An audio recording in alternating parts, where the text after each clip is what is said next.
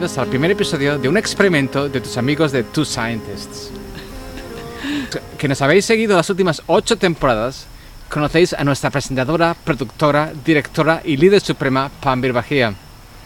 Hoy me toca a mí, David Basanta, el privilegio de conversar con nuestra primera invitada en Dos Científicos, la doctora Karina Rodríguez.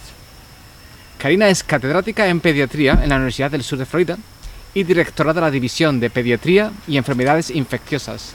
Tiene muchos años de experiencia en la investigación del SIDA y el VIH y más recientemente ha liderado ensayos clínicos investigando el uso de vacunas ARNM en niños. Tenemos mucho de qué hablar, o sea que vamos sin más preámbulos. Karina, ¿qué tal estás? Muy bien, muchas gracias por la invitación.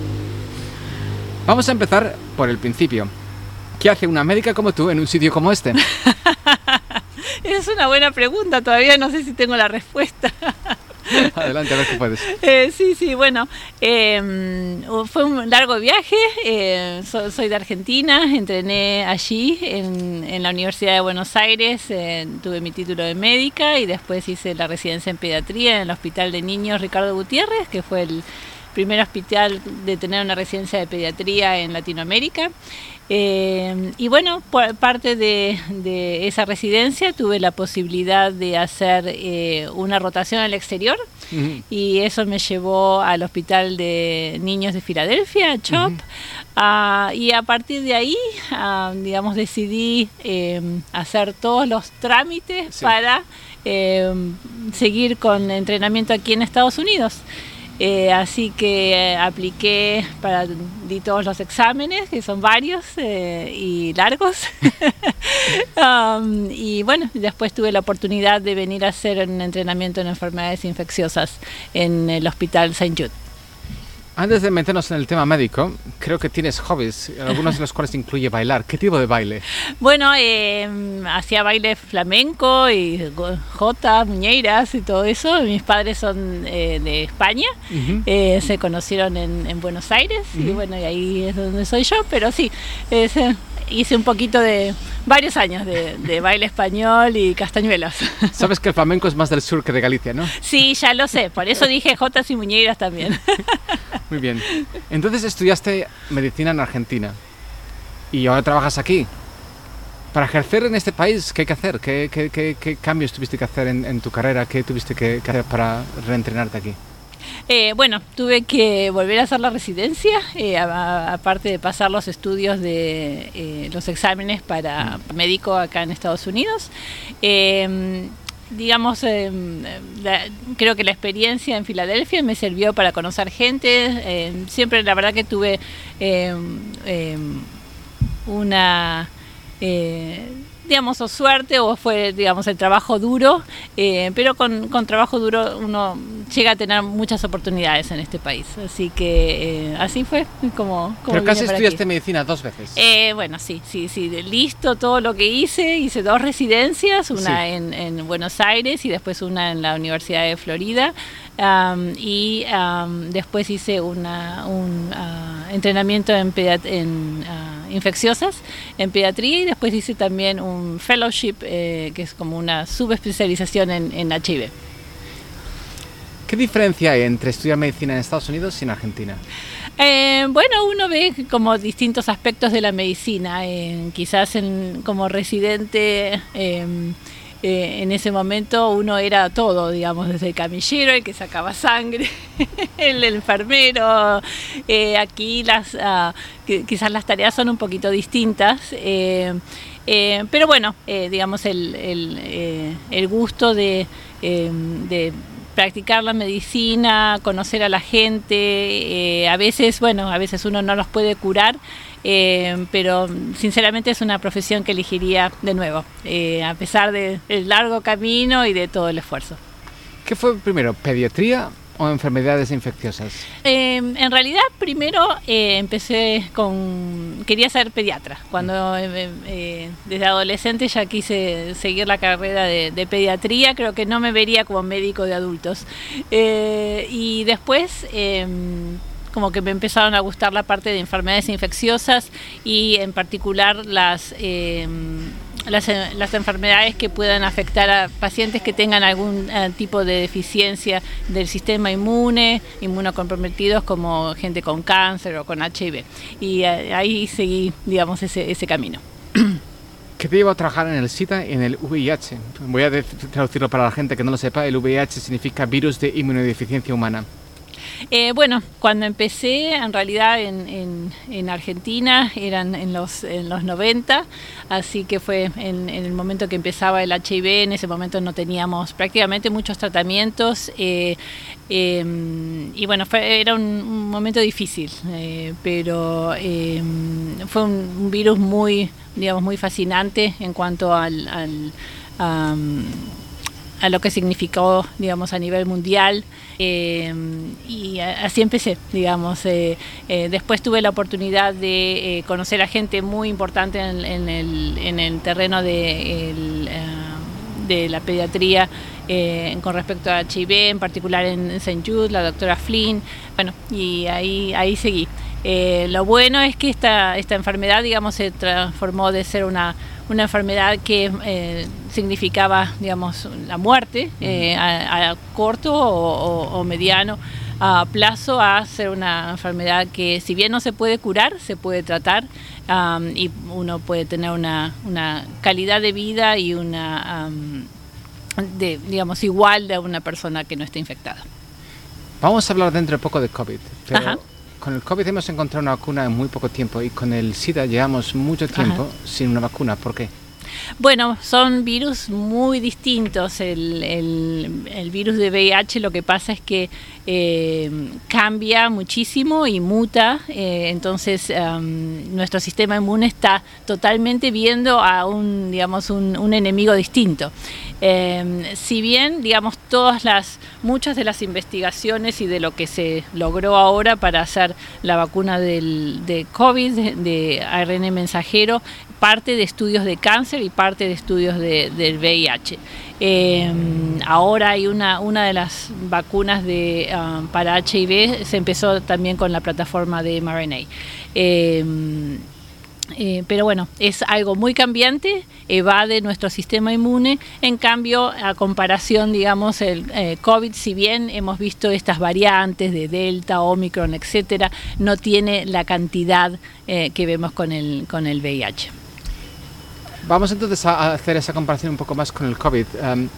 Mucha gente tiene un poco de miedo de que hemos descubierto una vacuna muy rápidamente, pero lo cierto es que todo el trabajo en esta vacuna del COVID se fundamenta principalmente en el trabajo que se ha hecho sobre el SIDA y sobre incluso el cáncer. El ARN mensajero son vacunas que ya están basadas en investigación en esos campos. ¿Cuánto ha ayudado tu conocimiento sobre el VIH y sobre el SIDA en este tipo de trabajo? Sí, ha sido muy beneficioso. Muchos de los investigadores que están abocados al tema de COVID en este momento han participado o han sido, digamos, expertos en la parte de VIH, y también, digamos, muchos de los que se llaman networks de investigadores, digamos, fueron utilizados para las vacunas de COVID. Digamos, la infraestructura mucha partió de gente que estaba en el terreno de HIV. ¿Y así es como te involucraste? ¿Necesitaban a un montón de gente con especialización en VIH o cualquiera que tuviera experiencia con ensayos clínicos en vista de la urgencia? Claro, en mi caso, en realidad fue a través de mi experiencia en VIH. Entonces hay una organización con múltiples lugares que se llama el COVIPN, que empezó, digamos, con investigadores que están trabajando en la vacuna para HIV, y esa gente, digamos, se conectó con gente en el área. Entonces, un ensayo clínico es una parte muy importante del proceso de llevar una vacuna al mercado, ¿no? Y evidentemente llevamos creando vacunas durante mucho tiempo ya, lo cual significa que a lo mejor no hay mucho menos riesgo, pero una vacuna nueva significa mucho trabajo, sobre todo para gente como tú que tiene que liderar esos ensayos clínicos. ¿En qué consiste un ensayo clínico? ¿Por qué es importante? ¿Cuánto trabajo es? Bueno, es mucho trabajo, tiene muchos pasos, hay distintas fases, fase 1, fase 2, fase 3, o sea que empiezan con modelos en el laboratorio, en animales, viendo distintas dosis y después se pasa a probarlo, digamos, en adultos, después se prueba en otras poblaciones. Va desde el diseño, digamos, viendo cómo generalmente todos estos estudios empiezan con, una vez que se identifica el producto a estudiar, la dosis, generalmente son placebo, o sea, se dan unas personas reciben la vacuna y otras personas no reciben la vacuna, ni el investigador ni la persona que está participando en el estudio sabe en qué grupo está, y después, bueno, todas estos trials sí permitieron a los pacientes que recibieron placebo, en algún momento se abrió, digamos, el sobre, digamos, y a los que no habían recibido la vacuna tuvieron la posibilidad de recibir la vacuna. ¿Cómo sabes que tuvo eficacia la vacuna? Bueno, eso se estudia con distintos estudios se hacen estudios de sangre, también se hicieron estudios de PCR en la nariz, entonces ahí se determinó qué pacientes quizás habían tenido COVID sin saberlo, qué pacientes venían a la clínica con COVID sin saber que estaban infectados en ese momento y qué pacientes nunca vieron a COVID y qué pacientes lograron la inmunidad a través de la vacuna. Eso se aplica a todos los estudios, todos los ensayos clínicos, pero ¿hay algún reto especial, alguna complejidad especial cuando tienes un ensayo clínico con niños? Bueno, siempre con niños es importante. Muchas de los estudios, lo que se hace es lo que se parten con digamos, datos de adultos y después se comparan con lo que uno espera que aparezca en chicos. Entonces, en general, se limita la cantidad de participantes. Por ejemplo, los estudios clínicos en adultos más o menos estaban alrededor de 30.000 participantes. En general, los estudios para niños aproximadamente tienen alrededor de 5.000 pacientes a lo sumo en, digamos, el grupo etario que se investiga. Entonces empieza generalmente con la población adulta y de ahí se extrapola. En general, por ejemplo, en la parte de las vacunas, los chicos tienen un sistema inmune mejor en general que los adultos, entonces se compara. Y se comparan las dosis, a veces no es la misma dosis la que se emplea en niños versus los adultos. ¿Los efectos secundarios en los niños son parecidos o son totalmente diferentes y son más graves, son menos graves? ¿Qué diferencias hay? En general son parecidos, obviamente hay distintas escalas, que por ejemplo un niño no puede decir me duele aquí, pero puede estar un poco alterado, puede estar llorando, etcétera. Entonces hay distintas tablas que uno habla con los padres para que ellos reporten qué es lo que están viendo en el niño, que tomen la temperatura. Todos estos estudios como que tienen como diarios electrónicos que pueden el paciente, o en este caso los padres, notifican todos los días qué es lo que está pasando con el chico, si tuvo fiebre, si tuvo algún efecto adverso. Así que eso se controla durante todo el estudio. Y el hecho de que reporten los padres en vez de los niños cambia un poco el tipo de datos que recibes comparado, por ejemplo, con adultos. Yo lo sé, es que soy muy quejica. Entonces imagino que por cada 10 veces que me quejo yo, a lo mejor un niño se queja 3. ¿Se compatibiliza ese tipo de datos? Bueno, es una buena pregunta. No sé si hay digamos, una comparación de cuánto. Generalmente creo que los chicos soportan mucho más los efectos adversos que los adultos. O sea, es raro cuando un chico tiene 103 de temperatura o 39, 40 sin problema, y quizás está jugando y uno con 38 ya está en la cama y no sale más. Así que sí, es un buen punto. Bien, entonces, ¿qué habéis encontrado? ¿Hay algo que nos puedas contar en cuanto a los resultados que habéis recolectado últimamente? ¿Qué decir, es una vacuna efectiva, eficiente? ¿Y cómo cambia el cálculo? Porque con todos los tratamientos, cualquier vacuna, hay un cálculo que hay que hacer que es cuál es el beneficio y cuál es el riesgo. Claro, sí, los datos que se han analizado son en la población más grande de 12 a 18, que es lo que se está publicado, y los datos en chicos menores ya van a aparecer pronto. Ha sido muy eficaz, o sea que no se ha visto más para cuando uno evalúa enfermedad moderada, severa o previniendo hospitalizaciones, ¿no? Y después también disminuye la posibilidad de tener COVID. Todas las vacunas, digamos, con el tema de las distintas variantes, pueden no proteger 100% contra una infección leve.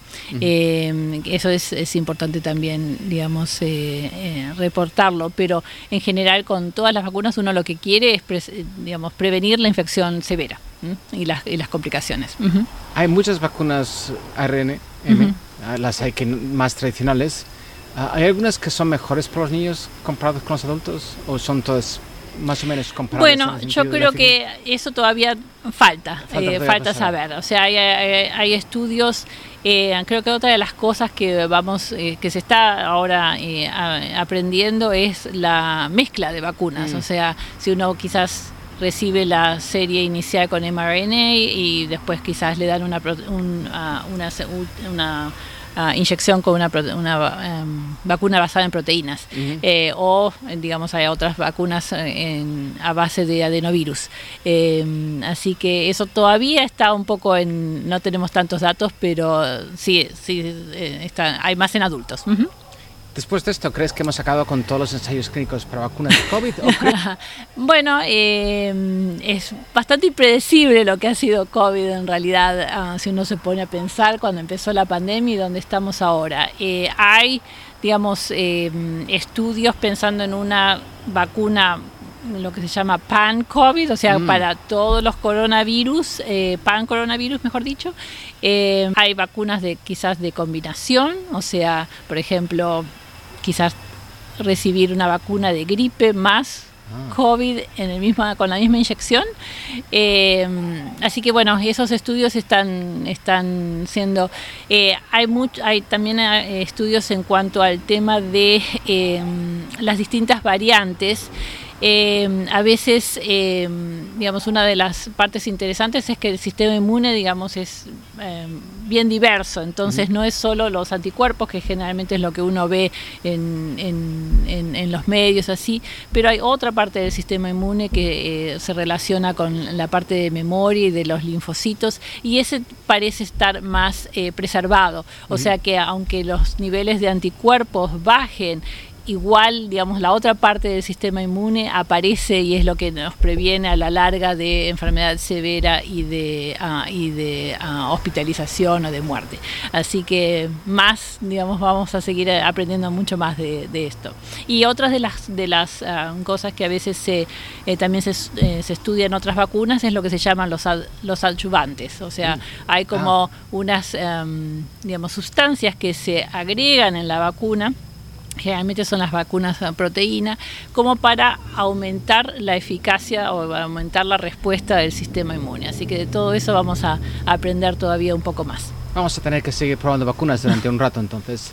Entonces la pregunta es la siguiente. En países como Estados Unidos, la vacunación fue un proceso relativamente conflictivo. En Argentina creo que no, y en España creo que tampoco. En otros países es muy fácil encontrarse mucha más gente vacunada que no. ¿Qué tipo de retos crees que vas a encontrar probando nuevas vacunas cuando lo estás probando en gente que ya está vacunada de otra vacuna? Bueno, en realidad es ver si hay algún beneficio en cuanto a la combinación de vacunas. Uno de los, digamos, todavía de los retos es tratar de ver cómo mejoramos el tema de lo que se llama acá vaccine hesitancy, o sea, la gente que no quiere vacunarse, ver digamos, si hay alguna dificultad en cuanto a la educación, si hay alguna dificultad en cuanto a, digamos, comunicarse con ese sector de la población. A veces, digamos, es importante, digamos, el tema de la confianza, o sea, no solo la confianza a nivel del sistema de salud pública, del gobierno, digamos, hay muchas de esas cosas, digamos, tienen un rol. Digamos, como pediatra, lamentablemente este tema de la vacunación y de que la gente no quiere vacunarse, creo que va al tema de que a veces no vemos enfermedades, pero las enfermedades no es que se desaparecieron, sino que no están porque la gente está vacunada. Y muy probablemente si el porcentaje de población que no se quiere vacunar aumenta, vamos a volver a ver sarampión, digamos, varicela, etcétera, etcétera.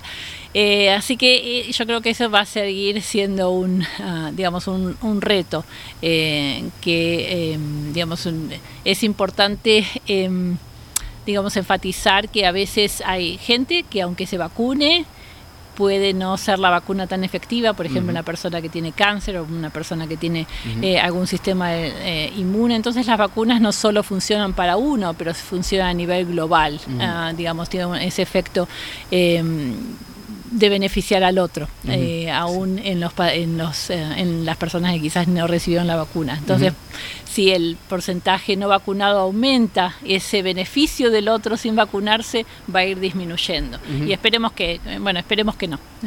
¿Y eso es una de las razones para vacunar a los niños? Que a lo mejor ellos tienen un poco menos de riesgo, pero evidentemente están en contacto con gente adulta. Claro, sí, digamos, eso es importante. Además, lo que se vio es que si bien la digamos, inmunidad por la infección de COVID mismo ayuda a no tener otra infección de COVID digamos, a pequeño, a corto o a mediano plazo, no es para siempre. Entonces eso también es importante.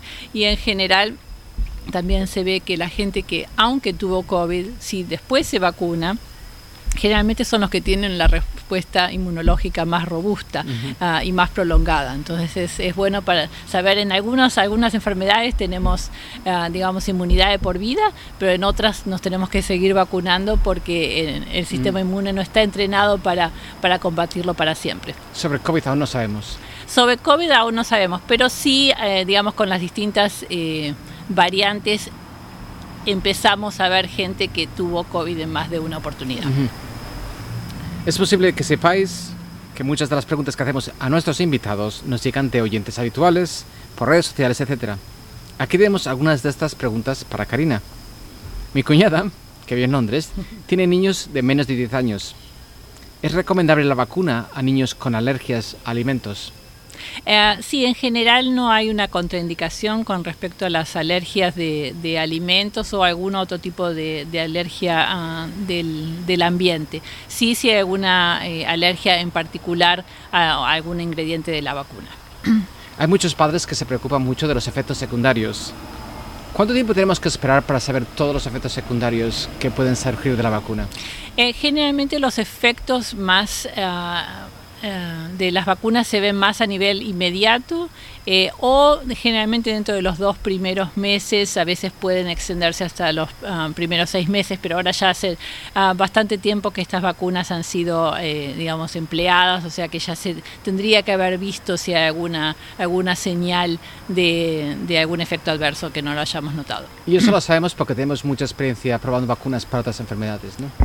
Correcto. Y hay muchos sistemas de surveillance. Vigilancia. Muchas, digamos, la vigilancia de efectos tanto a nivel público como a través de la gente de salud.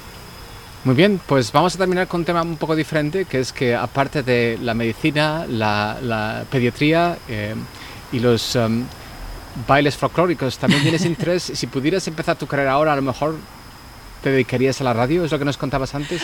Bueno, sí, siempre me gustó la locución, escuchar las voces en la radio, compartir, digamos, la experiencia, entender a la gente y escuchar experiencias de otro a través del sonido, siempre me ha parecido una experiencia única. Y lo digo por lo siguiente, que es que llevamos haciendo un podcast durante muchos años, pero la primera razón por la que hemos empezado a hacerlo en español es por tu sugerencia. Tú sugeriste que deberíamos grabar esto también en español. Bueno, digamos, obviamente quizás tengo un poco de lo que se llama acá un bias, ¿no? Pero bueno, siempre uno tiene su corazón en sus raíces, ¿no? Entonces es importante, a veces, a pesar de todos los años que estoy acá en Estados Unidos, uno sigue pensando en su idioma. Entonces, aunque se me note que alguna palabra me falta, siempre, digamos, ahí es donde está nuestro corazón y nuestro pensamiento. Pues muchas gracias, Carina. Gracias por haber venido hoy. No, un placer. Muchísimas gracias por invitarme. Que cantes aquellas canciones que a voce ensinó. Algo un poco particular que me pasó durante la investigación fue mi primera experiencia con experimentos con animales. Y recuerdo una noche que fui a hacer un experimento de meningitis en conejos y tenía que inyectarle una dosis de bacterias y veía a los conejos que me miraban y yo digo, no, esto no es para mí. Así que después de eso, a partir de eso, seguí con los tubos y con las otras cosas de investigación, pero la investigación con animales no era para mí.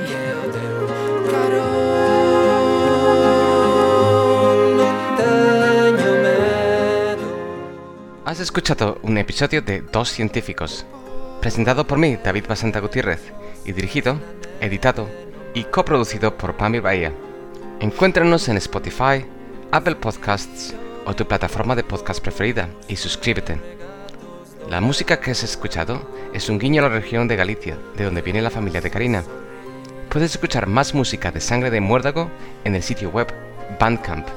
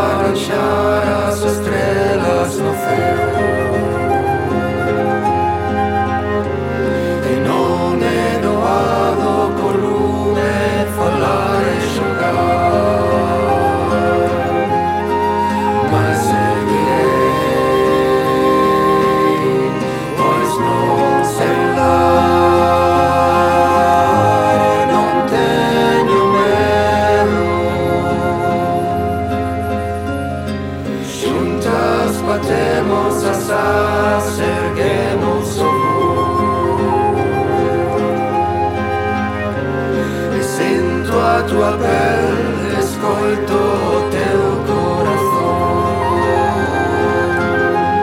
e l'ombra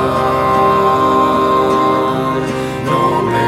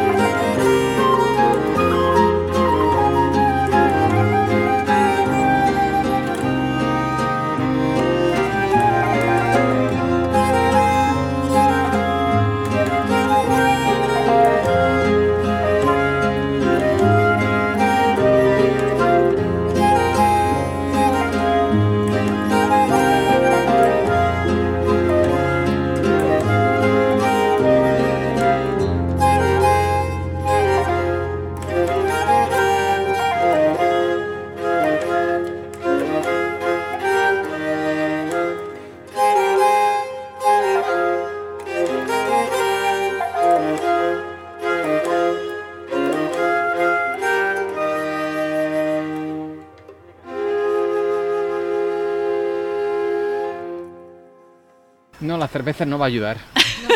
¿No crees? No. Venga. Bueno, pues espero a ver si consigo que esto no se mueva demasiado. Además me ponen la presión de que soy la primera en Sí. español. Sí, efectivamente.